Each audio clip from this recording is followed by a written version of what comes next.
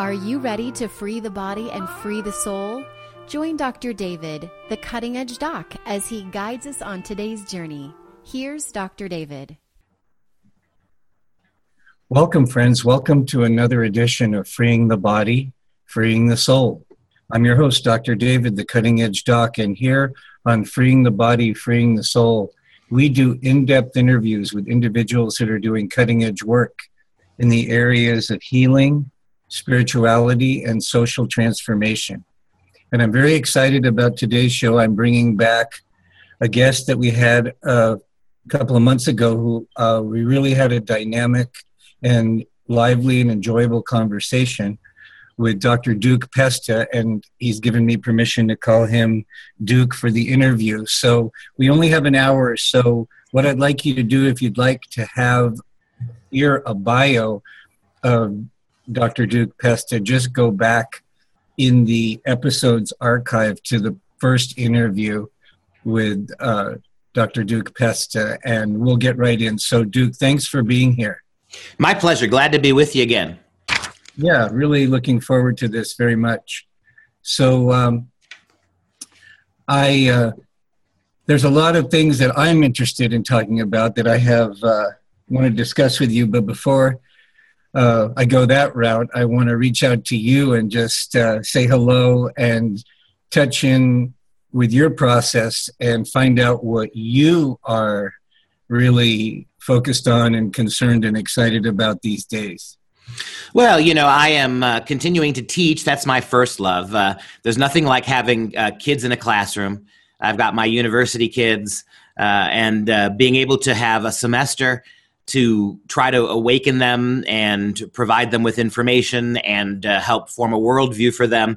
That's always my first love. And then working with our school and working with media, doing interviews and fighting for education reform, those things keep me busy as well. Okay, well, I think that dovetails quite a bit with what I wanted to talk to you about anyway. So if it's okay with you, I'll just pick a place to start. Okay, so what I've been really concerned about lately has been two things. Number one is the economic warfare by the deep state and Facebook and YouTube and Google on people that are speaking out and exposing things and saying things that are experienced as a threat to the powers that be. It basically has the effect of taking away people's livelihood, and it also has basically the effect of trashing the First Amendment. And I'm thinking that out of this crisis will lead to a completely new parallel type of communication system that's going to be outside of Facebook and outside of Google and outside of YouTube. But I wanted to bring it up and get your take on that. I think it's a great point. My university kids going through the system, the public school system, the public university system, they are absolutely convinced that industry, business, free markets, capitalism, companies and corporations, that they are all in the service of some vast right-wing conspiracy. Excuse me. So my kids have bought this sort of handy lie that corporations are all right-wing environmentally killing operations. And what you just said is exactly right. It is amazing how many of our biggest companies and corporations are working with the surveillance state. They are in bed and in league with shadow government in some ways. I guess the word we use for this now is crony capitalism, isn't it? That many companies and corporations, far from pursuing radical right-wing laissez-faire values, they have found out that by teaming up with government, abetting government, particularly in its surveillance systems, to form, like you say, kind of a shadow government, that kind of crony capitalism in bed with government entities, that really is a way to make a lot of money, to be able to function in a monopoly without being punished for it, being rewarded actually for it. And as you said, it's created not just an unholy alliance between huge corporate interests and a out-of-control federal government, but it's also created a very, very chilling system where we have, like you say, shadow government, where the leaks all go a certain way. There's hypocrisy in the way laws and corporate policies are enforced. And so, yeah, I think what you've seen here is something that, and not to be hyper dramatic about it, but this is what happened in the Soviet Union during the Bolshevik Revolution. This is what happened in Germany in the 1930s. Certain companies in Germany in the 1930s, I'm thinking particularly of Volkswagen, right? The people's wagon. Volkswagen, some of the chemical companies, Mercedes-Benz, that they cozied up to the Nazi government. They received incredible perks from the state, and they participated with the state in exactly what we're beginning to see here, this kind of shadow government business, surveillance, mind control, manipulating data for the benefit of the company and the state. Do you agree with me that this will give rise to some creative response where people will come up with parallel structures and spaces so that people who are truly committed to freedom and truth will have another space to communicate? I hope so. The difference between now and the 1930s, or now and the 19-teens, right? The difference now is how ubiquitous the panopticon is, right? The eye in the sky, the ability of the technology giants to creep into almost every aspect of our communications, our interactions with each other, through satellite, all sorts of other things. They know where we are at all times. There are even fanciful stories now. I don't know how fanciful they are there's in the news last week that Apple was allowing some of its iPhones, to be have spyware uploaded onto them before they were then marketed and sold. So, the difference between the 40s and the difference between the turn of the century is that it's much harder to create alternative communications links that aren't ultimately surveillable, given the vast network that's been created over all of us. And that's what worries me. I don't know if you ever saw the movie, The Lives of Others, about the German spying in East Germany, which it was obviously done during the Cold War, but it was a really, really chilling, Academy Award-winning look at just how powerful in the 50s and 60s the spy state was. And only in the last 10, 15 years, it's become so much more effective at gathering data and keeping an eye on what people are doing and saying. Because, it seems to me as more and more people awaken and the ability to brainwash the cutting edge people like ourselves that are thinking for ourselves as we slip out of those clutches, it seems like our weak area, especially for those of us that have families, children to support, our weak area where we're most vulnerable is economically. And it seems like the attacks against the freedom lovers now are really being targeted at their economic welfare, which makes me wonder if part of the creative response to that gambit is going to be an increased focus on creating economies and ways of exchanging goods and services that are independent from the current monetary system. I think that's very well said. And to give you some examples, think about what's happening. Think about CEOs of company, like I'm thinking of the CEO of Mozilla Firefox, I believe it was, who 10 years ago donated to a Prop 8 cause in California, and in the interim has had to resign over something he did that 8 or 10 years ago a lot of people were doing, just simply donating to a cause. Think about the state of California, Dave. Now think about the state of California threatening companies who work to build the wall, right? This is unprecedented to me, that an entire state can bully and threaten private companies if they want to participate in building a wall between Mexico and America. What business is it of the state? Because you don't like the politics of the company, the state's going to threaten to drive you out of business? And how about the hypocrisy of this? So we now know that if somebody comes to you for any reason and wants a wedding cake, you're obligated to make it, or you can be driven out of business. But when a number of fashion designers refused to create a dress for Ivanka Trump, for instance, to wear in the inauguration. She just took her money, went somewhere else. There was no prohibition for denying her. And so when it fits a certain progressive narrative, you're allowed to withhold service. You're allowed to punish people if they don't do what you want them to do. But if the discrimination goes the other way, there's not a word said about it. So what troubles me greatly is the inconsistency of this. So if you're a company that actively seeks to fight, let's say, building a wall, the government of California will reward you. If you're a private company that seeks to participate because what you do is a construction company, the government of California will punish you. And that's what you said, I think, is that the creation of alternative economies may be one of the only ways to combat that. I know for a while, you remember Bitcoin and how for a brief run there, Bitcoin became very popular. It seems to have receded a bit now, but you already see nascently these kind of emerging stratagems to try to combat this stuff. Absolutely. Your comments made me think of something I wanted to talk to you about later, but it's on my mind, so I'll bring it up now. So you mind if I jump around a little bit? Absolutely.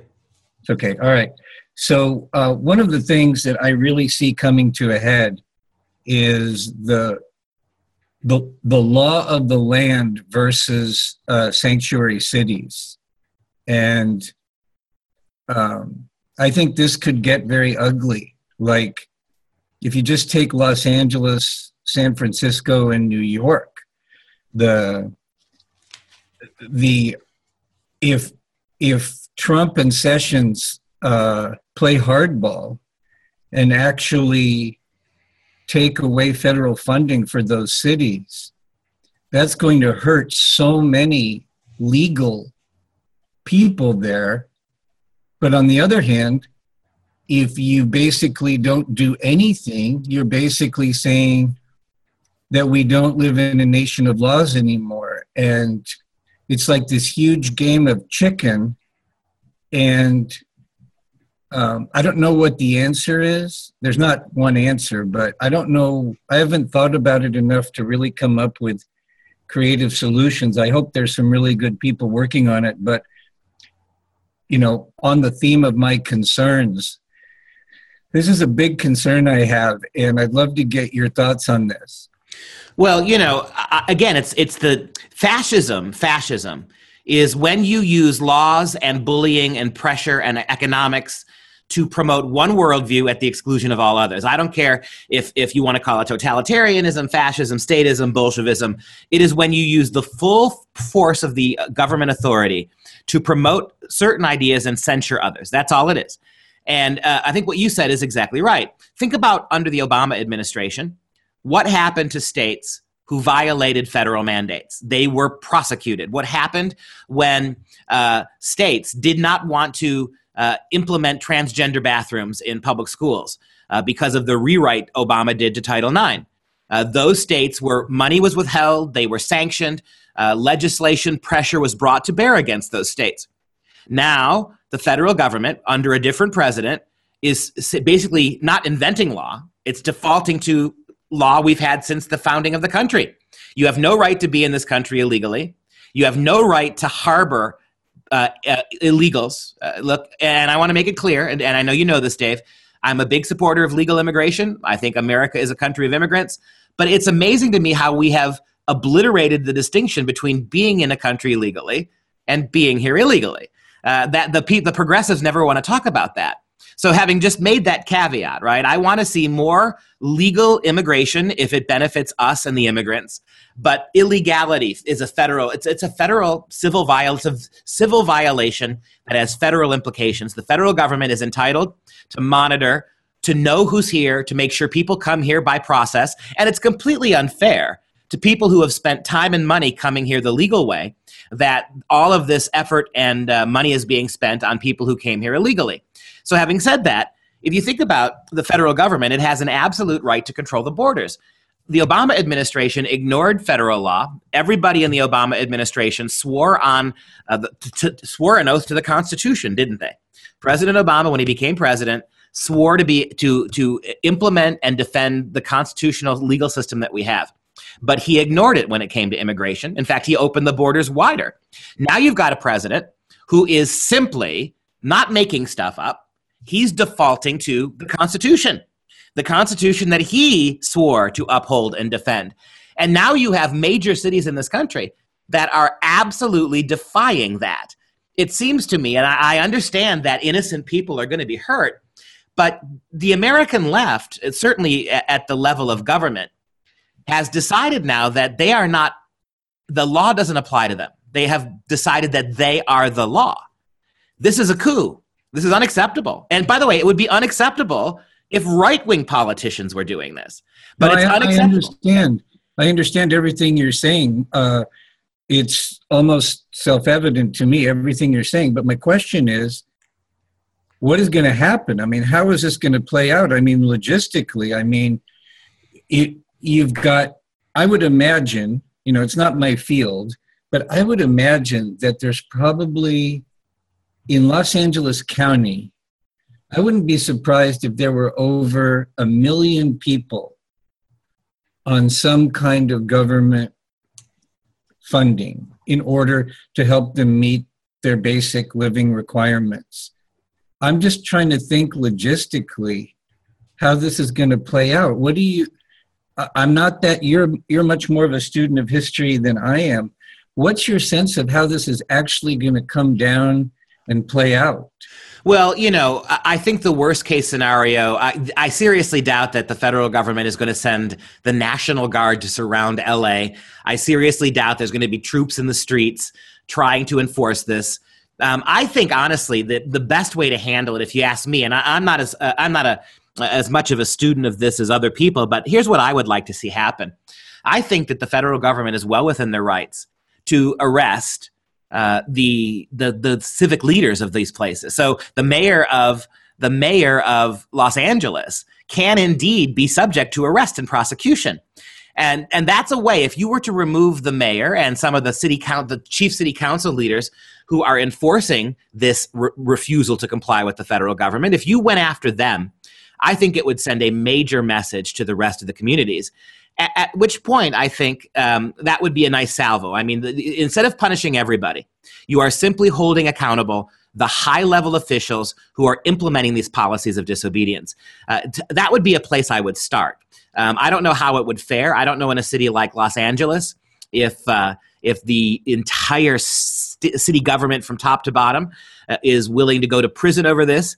But I mean, the one thing I do know is that you cannot maintain yourself as a nation and allow selective enforcement of federal law.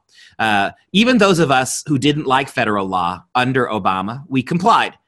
They're going to have to comply now. And I think that if you go after the leadership, you have a good chance of, without violence and without having to bring troops in or a National Guard, all that other garbage, you could send a really important signal to places. Now, LA is so big, but think about this sheriff in Texas. We have a small Texas county where the sheriff is ignoring state and federal law. Her name is Hernandez. She's completely ignoring it.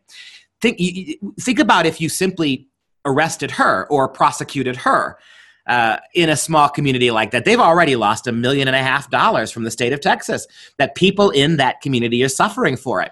If you went after the sheriff because she is clearly negligent, not doing her sworn duty, maybe you could shake loose a little bit of this. It seems to me if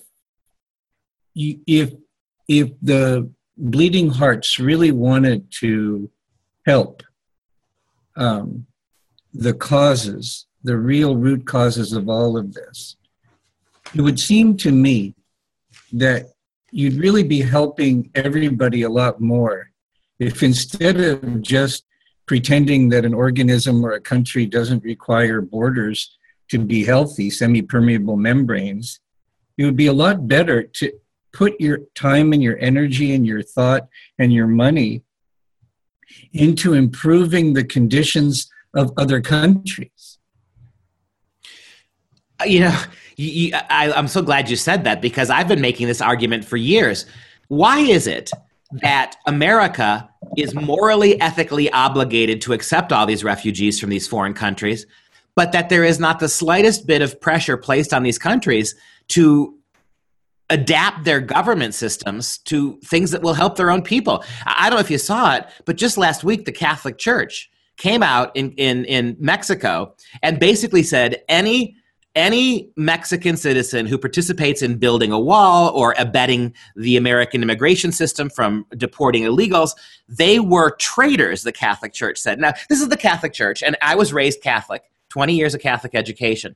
This is the same Catholic Church that lectures America about it must have open borders, and then turns around and tells the Mexican people, and Mexico is a Catholic country, turns around and tells the Mexicans that if you abet law and order on the border, you're a traitor. And so my question is your question. Why is it that there is no responsibility placed on Mexico whatsoever to reform its quasi-socialist government, to make access and equity, to make freedom and opportunity in the country, to make those things grow so that Mexicans don't want to leave? Those questions are never asked, and this is what tells me, Dave, that this has nothing to do with outreach to poor people. This has nothing to do with trying to help the suffering. This is about demographically and electorally reformulating what America is, bringing in hordes and hordes of people for no other reason. In other words, the progressives who are doing this are using these immigrants to gerrymander our electoral system, to completely transform the makeup of our government, the ethnicity of our nation in some ways, to make it more receptive to progressive, liberal, big welfare state causes. And that's why I'm really annoyed by this, because under the mask of trying to help people, the big government entities behind this kind of immigration, they are doing it for wholly selfish reasons.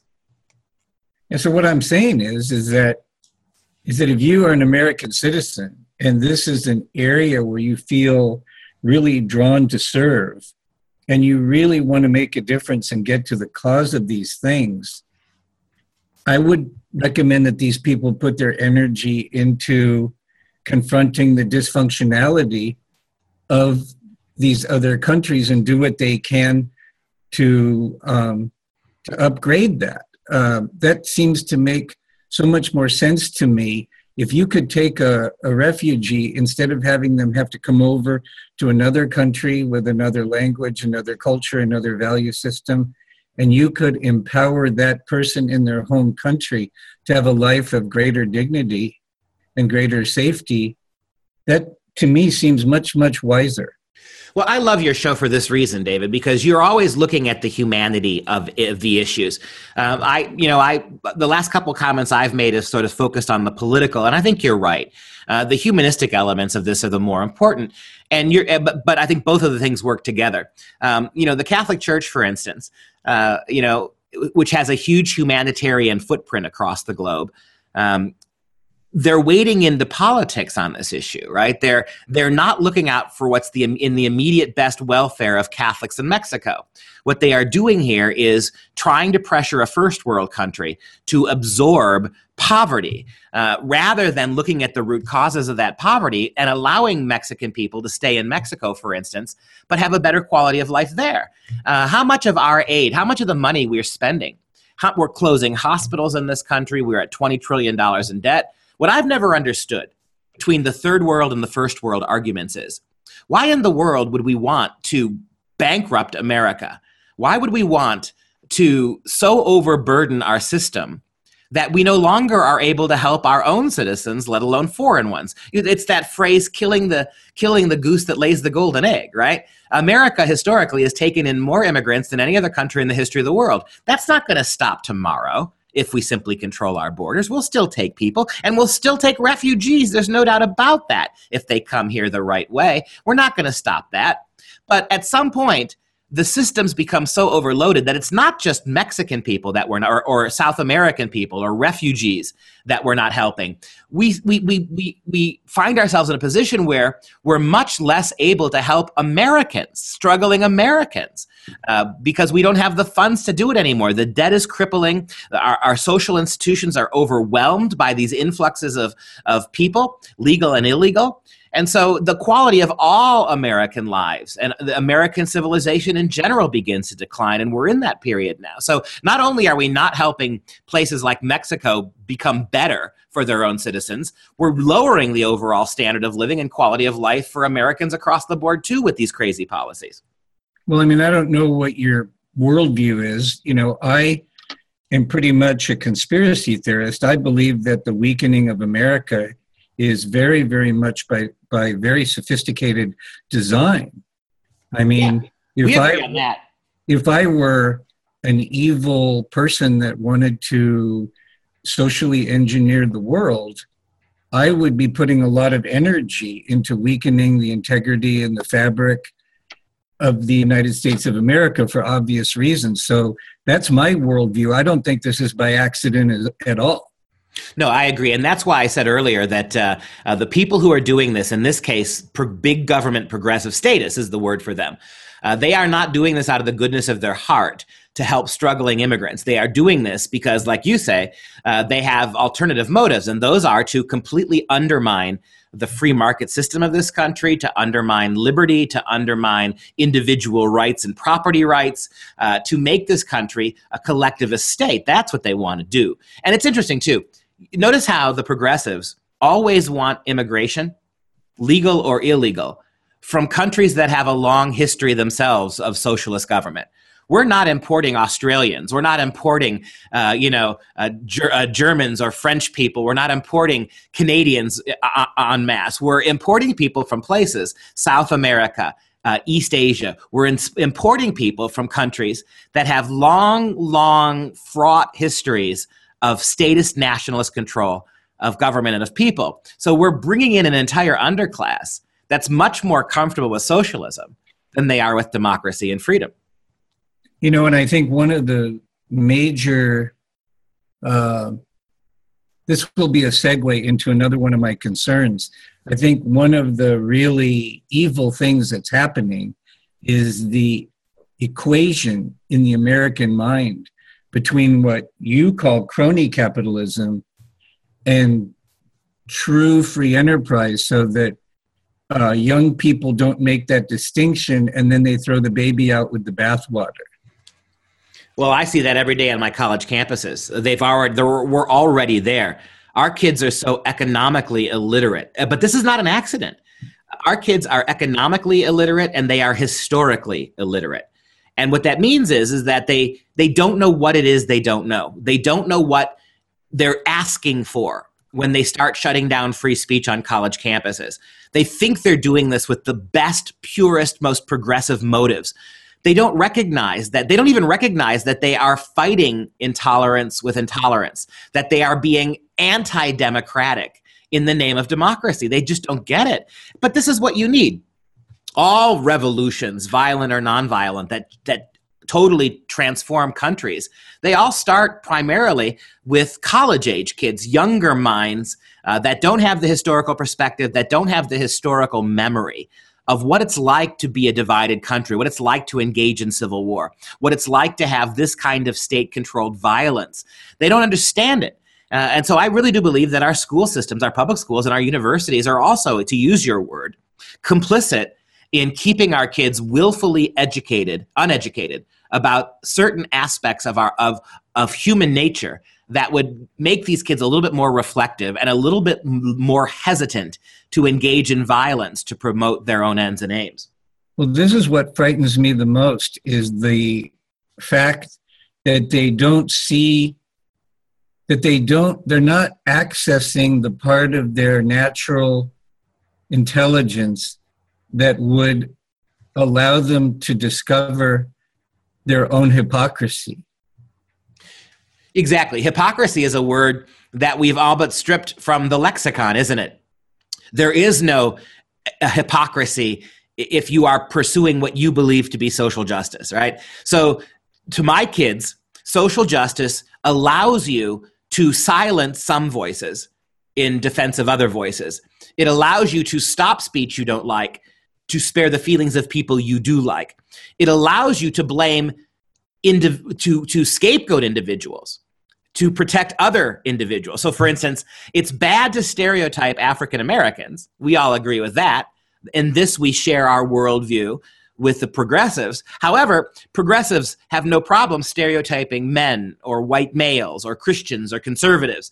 And so what you say is exactly right. We have fired these kids up in such a way that intolerance of those that they deem unworthy is a virtue. now. Hatred, contempt, even violence against those who they consider unprogressive are now seen as virtues. And that's what's most alarming about this.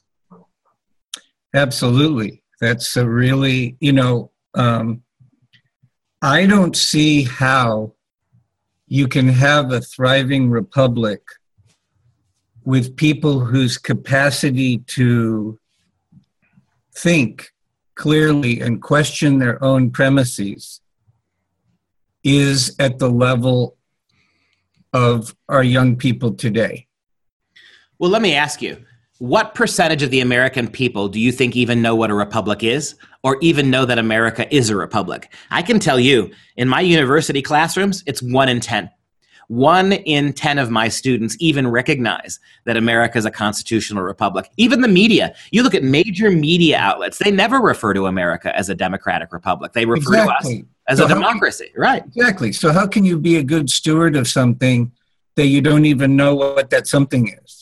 Well, and that's right. And that's where we get back to this is not an accident. You're right. It's a conspiracy. It is a conspiracy to teach, and we've been doing it for 50 years, to teach younger and younger minds a false narrative about our history, our country, our government, our ethics, the law. We have conspired. And this is why myself, my area is education. I first came to your show to talk about things like Common Core, the federal takeover of education. And all these things are being done in our kids' classrooms. All this takeover, this centralization, all this standardization, it's being done not to educate kids, not to turn them into critical thinkers, but to make them compliant, submissive, and approving of the status paradigms that are being pushed in the classroom now. Right. Yeah, and obviously the fact that there's that whole agenda that is the water that they're swimming in that isn't acknowledged as being an agenda, that obviously is a huge concern. And, I think the solution is, to a great extent, what you're doing, where you have these young people for a semester, and you can, by your living example and by your Socratic inquiry, some of those people are going to start to question things and think. I think that's right. There are far few people doing that. I am really an odd duck, a dinosaur. There are very few of us at any level of education from kindergarten through college who are really trying to push this way of thinking, critical thinking. When my students, as teachers, you hear lots of different things. It's nice to hear from your kids they love your class. It's nice to hear from your kids that you're their favorite teacher. But those things don't matter that much to me. The one comment I get from my students, and I get it pretty routinely, is the one that makes me know I'm on the right path. When my kids say to me, Dr. Pesta, how come no one's ever told me this before? Right? When I show kids that we are a republic, we are a constitutional republic, we are not a democracy. When I show them all these other aspects, when I show them the positive aspects of free markets and economic liberty, I get that comment a lot. Why am I 22 years old, Dr. Pesta, and I've never heard this before? How could I get? Of course, that question is the invitation, the spiritual and intellectual invitation that allows you to really get into some really powerful discussions with them. I hope there's some kind of structure that you've created so that you can leverage that opening, because when that happens, that's just the beginning of where the gold really is. Right. That's the epiphany moment, right? Every change of heart, every change of soul, every change of mind comes with an epiphany. Something, some comment, some person comes into your life, some revelation, some tragedy befalls us, and we have this awakening, this epiphany. And for those kids, it's an epiphany that they're 24 years old, they're college juniors, and for the first time, they've been exposed to an alternative way. For the first time, they see things in a much different perspective. And the nice thing, and I will say this, is that it's really easy, once the kid has the epiphany moment, it's really easy to eradicate 20 years of miseducation. because our kids are not stupid. They're miseducated. And so once you show them the correct paradigms, once you plug them into real history, actual political science, once you awaken in them an awareness of real truth and facts and narratives, then you could just see their minds self-correcting. Oh, well, then that explains this, and that explains this. Oh, and it's like all these light bulbs start flashing. It really is. That's the best moment of teaching for me. It's great. And, that segues into something I wanted to talk about that concerns me, is the lack of distinction in the collective mindset. And this has to do with the capacity to think critically and evaluate information, is the lack of distinction between a fact and an opinion. When I sometimes am channel surfing and I come across what's going on in the news and mainstream media, I see this all the time. I see something that's alleged that somebody said, that some anonymous source said, is now assumed to be a fact and evidence, and then the person goes off on a tangent. And I'm sure one of the things that you do in some way with your young people is help them to make this distinction between a fact and a point of view. Yeah, I think you're right. We've undermined truth. We've turned all religion, we've turned it, and spirituality, we've turned it into mythology. We've deconstructed rational discourse. Philosophy in the universities has become completely subjective now. The idea that for thousands and thousands of years in Western culture, philosophers pursued absolute truth. They pursued logic and reason. Now logic and reason themselves are being deconstructed as simply white male racist constructs. We're teaching math now, cultural math, which argues that the purpose of math is not to get right answers. The purpose of math is to engage with numbers for numbers' sake, right? Which is all well and good until you have to build a bridge or fill out an accounting sheet. The argument is being made now that rationalism, logic, reason, these are Eurocentric white values that oppress people. And so it's not surprising that these young kids, full of zeal and miseducation, they become inquisitors, don't they? They can't be swayed by reason or fact. They, as we said earlier, what we call hypocrisy, they see as zealousness to the cause. It's really a dangerous situation. Yes, I mean, what I see this as, I've spoken out about this for a long time, this danger that I call postmodern relativism, where the freedom to have an opinion is conflated with a lack of respect for reality. And like you said, I wouldn't want to go rock climbing with those people. And,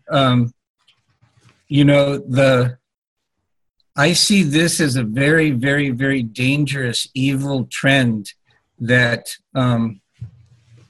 is highly correlated with the existential angst that many young people feel because they can't get their bearings. They can't find home base.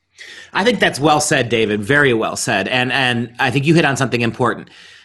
We have substituted truth for politics. What used to be the quest for truth and virtue, right? Because what is virtue? Virtue is knowing the truth and employing it, right? A virtuous person is the person who puts truth into action. But we have made virtue socially we have argued that virtue itself is nothing but a social construct, and that truth doesn't exist. So what have we substituted for truth and virtue? We've substituted politics, right? And so truth and virtue for thousands of years was enough to make us content. Poor individuals would move out into the desert, into the wilderness with their truth and practice virtue, and it was enough for their lives. They had contentment. The poor, the underclasses, as long as they had a sense of virtue and truth, they could survive and function. But these kids who have politics at their disposal, not truth and virtue, they find politics endlessly dissatisfying. Well, that's why, look at what happened. We took out their progressive president, Obama. We put in Donald Trump. And now the politics has failed them, right? Under Obama, you had a political savior. Under Obama, for a lot of these college kids, even though his policies were oftentimes retrograde and working against their own interests, they thought they had a political savior. Now Trump is in office 60 days, and their politics has failed them. The god of politics has betrayed them. The man with the wrong political views is at the helm. And so you see what happens. Like little children, without anything to buffer them, they lash out violently, they're angry, they protest, they break windows. Like little kids without a sense of security, they lash out. And that's what happens when you substitute politics for truth and virtue. Absolutely. So let's segue into talking about Donald Trump and Trump's presidency.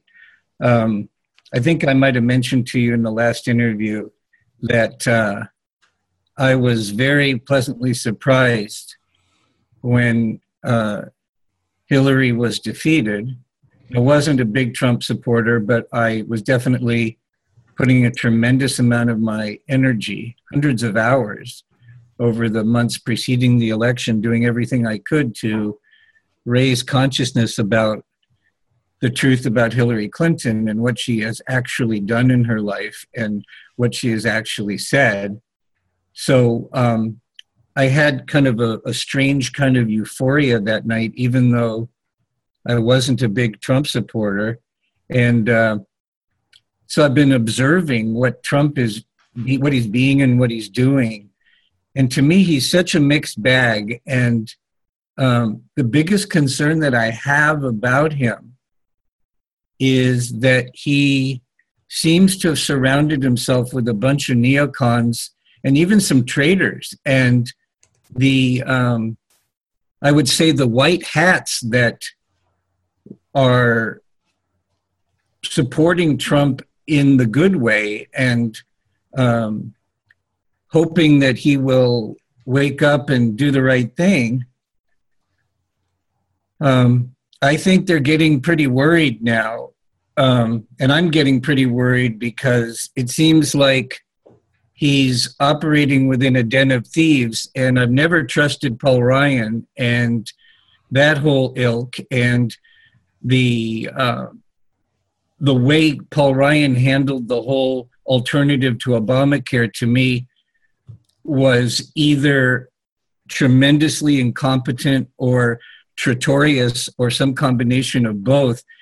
I bring that up as an example to express my concern that I think maybe Trump doesn't know what he doesn't know, and I don't know how to support him and what we're all about other than to bring the issue up. Well, first of all, I live in Wisconsin, and you are absolutely right. Paul Ryan is a snake. This was not an accident. It was not ignorance. He did the same thing with Common Core, if you recall. He didn't fix it. He simply enshrined it by forcing legislation through the ESSA Act that nobody really understood.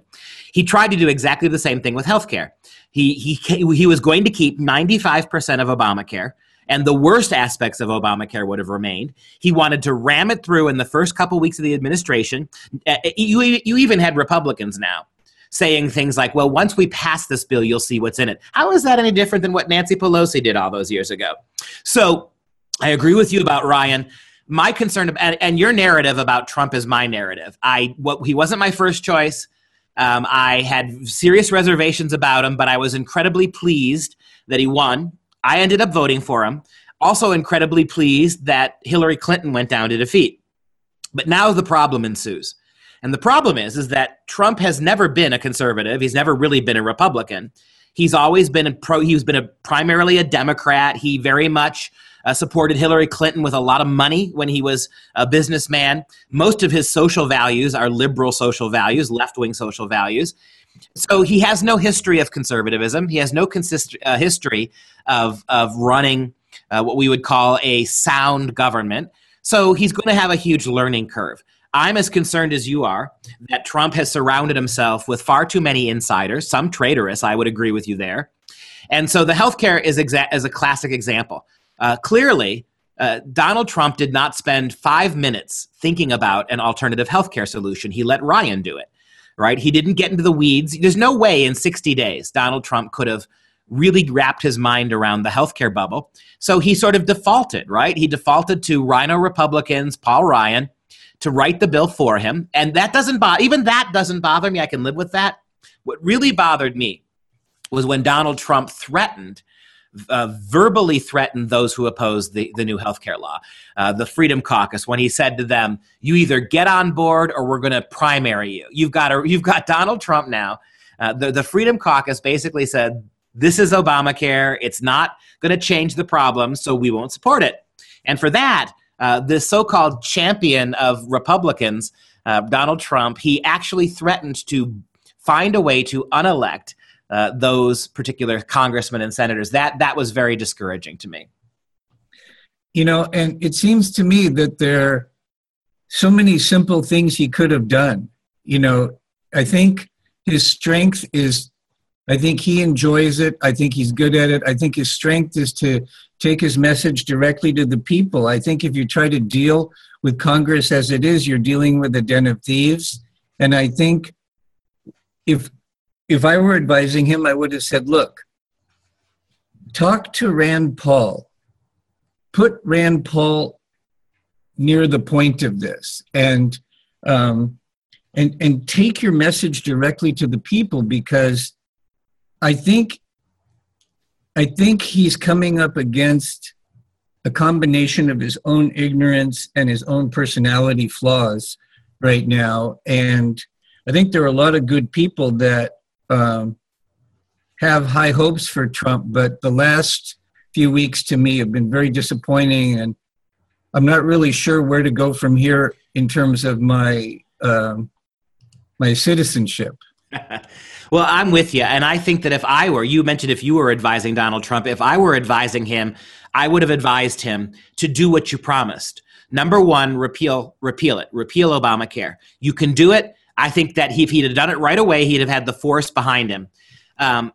Now, that's not cruel in saying, what about everybody who's dispossessed of healthcare? What I would have done, tell me Donald Trump couldn't have done this. This is where his strength is. You repeal Obamacare, then you call in the leaders of all those insurance companies, and you say to them, until we replace this, you and me, the government and the insurance companies, are going to keep those people covered until we replace it. But we're going to repeal it right now. That's where his strength is. You get those insurance company business leaders together. You're going to say to them, this is where Trump could have been effective. Not working with Congress, that den of thieves. Work with the businessmen and say, hey, I've repealed this. That's going to help you in the long run. But you have to help us. You continue to insure them. We'll help you insure them until we come up with a fair, equitable, and meaningfully workable healthcare solution in the next 6 months. And think about that. If you had repealed it, that would have forced both houses of Congress to immediately set about trying to fix it. Now, you let a fake bill fail, so nobody's doing anything. That if he'd have gone to the businessmen first, repealed it, and gone to the businessmen, he could have used his clout to fix this. I think he made a big mistake there in not doing it that way. I love that idea. I kind of got excited when I was listening to that. I would love for that idea to be shared with a wider audience. Have you shared this idea in other contexts? No one's asked me about it, but I would love to. So I do a lot of radio, and whenever I can, I bring it up. But I think that's how it should have been fixed, So yeah, I'm not one who wants. I don't want to be known for this idea, but I would love somebody else to pick it up, right? And it just seems so logically obvious to me that Trump's, and you said it, you sort of articulated the same thing, David, without me saying a word, that Trump's strength is business. It's not government. And working with Congress is exactly the one thing he promised us he would not do. He was not going to Washington to become a politician, I should say, right? That means he was not going to Washington, he promised us, to become like Congress. But he did. On this issue, he decided to be completely a member of Congress, right? He defended Paul Ryan, even though Ryan was being dishonest. He called out the responsible congressman who opposed this. So this is where I share your fear. His first big legislative attempt, he sided with all the wrong people for all the wrong reasons. So I want the Donald Trump who's getting Ford Motor to build more plants in America. I want the Donald Trump who's stopping companies from leaving. I want that Trump to work with businessmen to fix the problem, because Congress can't and they won't. Well, what's exciting to me about this idea, besides the fact that I think it could work, is the fact that it could still work. I mean, there's no reason that if Trump liked that idea, there's no reason he couldn't still do it, right? Tell me Donald Trump wouldn't be a hero if he came out tomorrow and said to the American people, I've tried it with Congress. They are incapable. I'm taking this to the small business people who are suffering under Obamacare. I'm taking this to the insurance companies. We're going to work out a solution. We're going to get you, the American people, behind it. And once our voices are heard, then we'll take it to Congress. And our will and our numbers will be enough to make them change their minds. You could do that. And all the negativity he's getting from those who supported him now would immediately be turned around. Well, I'd like to ask your permission for something. I've never done this before because I don't like to take things out of context, but with your permission, what I'll do is I will create two versions of this conversation. One is a complete version like I always do. And with your permission, I'd like to create an edited version that focuses just on the part of the interview that had to do with this idea you have about what Trump should do. Is that okay with you? Absolutely. That's very exciting because there was something about, I must have had a blind spot in where I was coming from because that idea didn't occur to me. But I guess Trump actually could do that, and that would actually play right into his sweet spot. Tell me if you had a summit at the White House, 50 of the top insurers in this country, plus 50 prominent small business owners in a room, right? At which point you hammer this out, right? Here's what we want to do. Here's the few things we might want to keep in Obamacare. Here's how we can get rid of the worst aspects of it. Here's how we can make sure that nothing we do punishes small employers, right? You could do this. And I think one of the keys could be, look, to the insurance companies. We sell car insurance from state to state, right? You can cross state lines. If you don't like your plan, you can get another plan. You can tailor your car insurance, right? If all you want is minimum coverage, you don't want this or that on your policy, you can buy that. We should make it so with healthcare.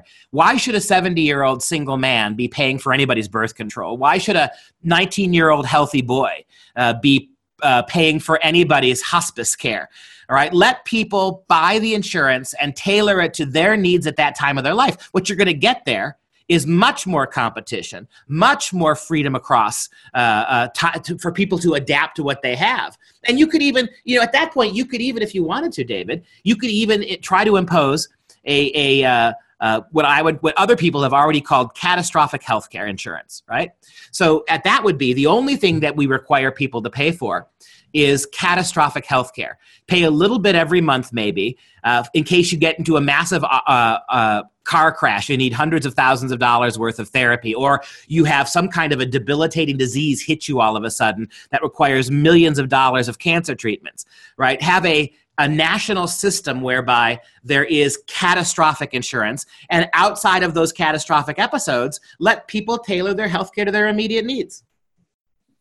Yeah, it's so logical. It's so workable. It's great. So thank you for giving me that permission. So as we wind down here for the hour, I wondered if you could indulge me. I'd like to ask you a question that might help me to do a better job of getting these shows out there in the world. You've been interviewed by a lot of people, and so it'd be great to get your perspective. What would you say to this question? What is it about, what's useful and valuable and unique about this show and the type of interview that I do with people that you think is important to get out there? Well, what I love about your show is that I mentioned this earlier in the program. You always reduce it to the human cost, right? We can talk politics on your show. We can talk philosophy and history and economics, but you keep turning it back to the question of the human. What are the human implications of this, right? And I think our politicians never do that. The people who forced Obamacare on us, or the Paul Ryans of the world, the wonks who try to fix it, they're never looking at the human toll. Immigration, we look at numbers and demographics, who's going to vote for us, who won't vote for us, but we never look at the human cost, right? My comment about the Catholic Church, shame on the Catholic, and I'm a Catholic, shame on the Catholic Church for putting politics above the human costs of all of this. And so I think what I love about your show is that if more of us, from politicians to the media to the average citizen, if we started to think about these major issues, social, cultural, political, philosophical issues, if we started to look at them in terms of the immediate cost to the people most affected, I think that we would break up this centralizing solution policies that we have. Right now, everybody wants one big federal agency to fix all of our problems. But that's not how it works. That's not how life works. Individuals, individual communities, local governments, local schools, they can address the problems in the local communities. If you, in one word, I would say your show puts the individual ahead of the collective. Almost every other way of approaching our problems looks to the collective first. I'm an individualist. I happen to be a Christian. I believe that Christ was the greatest defender of the individual in human history. I believe local solutions, individual solutions, let communities solve problems instead of federal entities do it.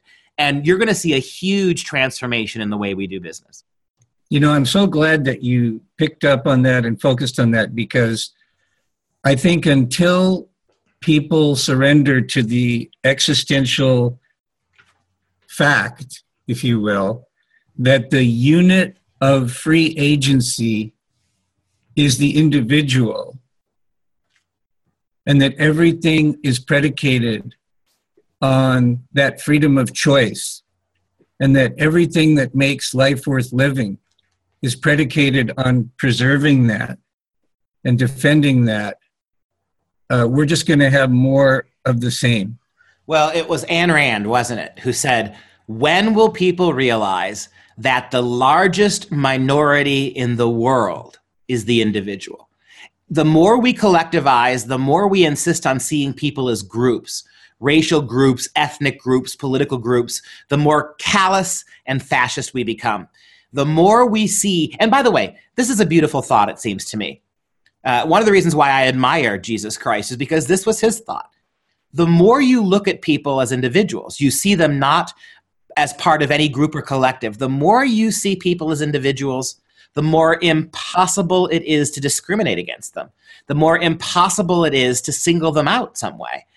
When we see people first and foremost as individuals, that's the best hope we have for equality and justice. The minute we start putting people in groups, categories, parties, collectives, is the minute we start betraying our own rhetoric, and we've got to stop it.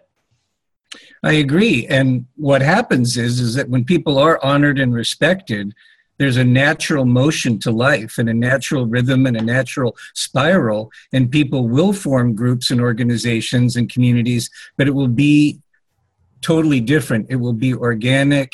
It will be based on love. It will be based on respect, and it'll be a totally different ballgame. So, ladies and gentlemen, you've been listening to another edition of Freeing the Body, Freeing the Soul. I'm your host, Dr. David, the Cutting Edge Doc.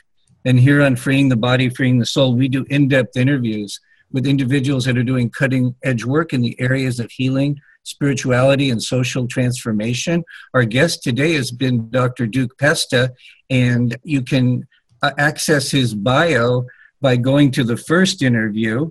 If you just go to our website, cuttingedgedoc.com, and go to the search bar and put in Pesta, you'll see both interviews. But why don't you give your contact information in case people want to learn more about you and your work, and then we'll call it a day. Sure. We have a website. Freedom Project Academy is our school, FPEUSA.org, FPEUSA.org.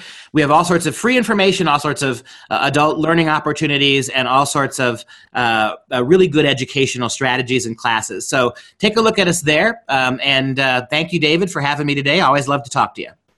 Now, this is a school that starts at what age? Kindergarten all the way through high school. All right, Duke, always a pleasure. Let's do it again, and let's close with love and peace. Bye for now. Amen. Thank you.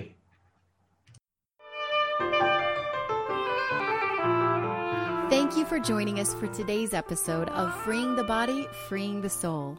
To access all episodes, including show notes, go to cuttingedgedoc.com. That's cuttingedgedoc.com. Lastly, if you love today's show, you can support Dr. David, his work, and the show by going over to iTunes and giving a 5-star rating and a heartfelt comment. Thank you again for joining us today and for your commitment to freeing the body, freeing the soul.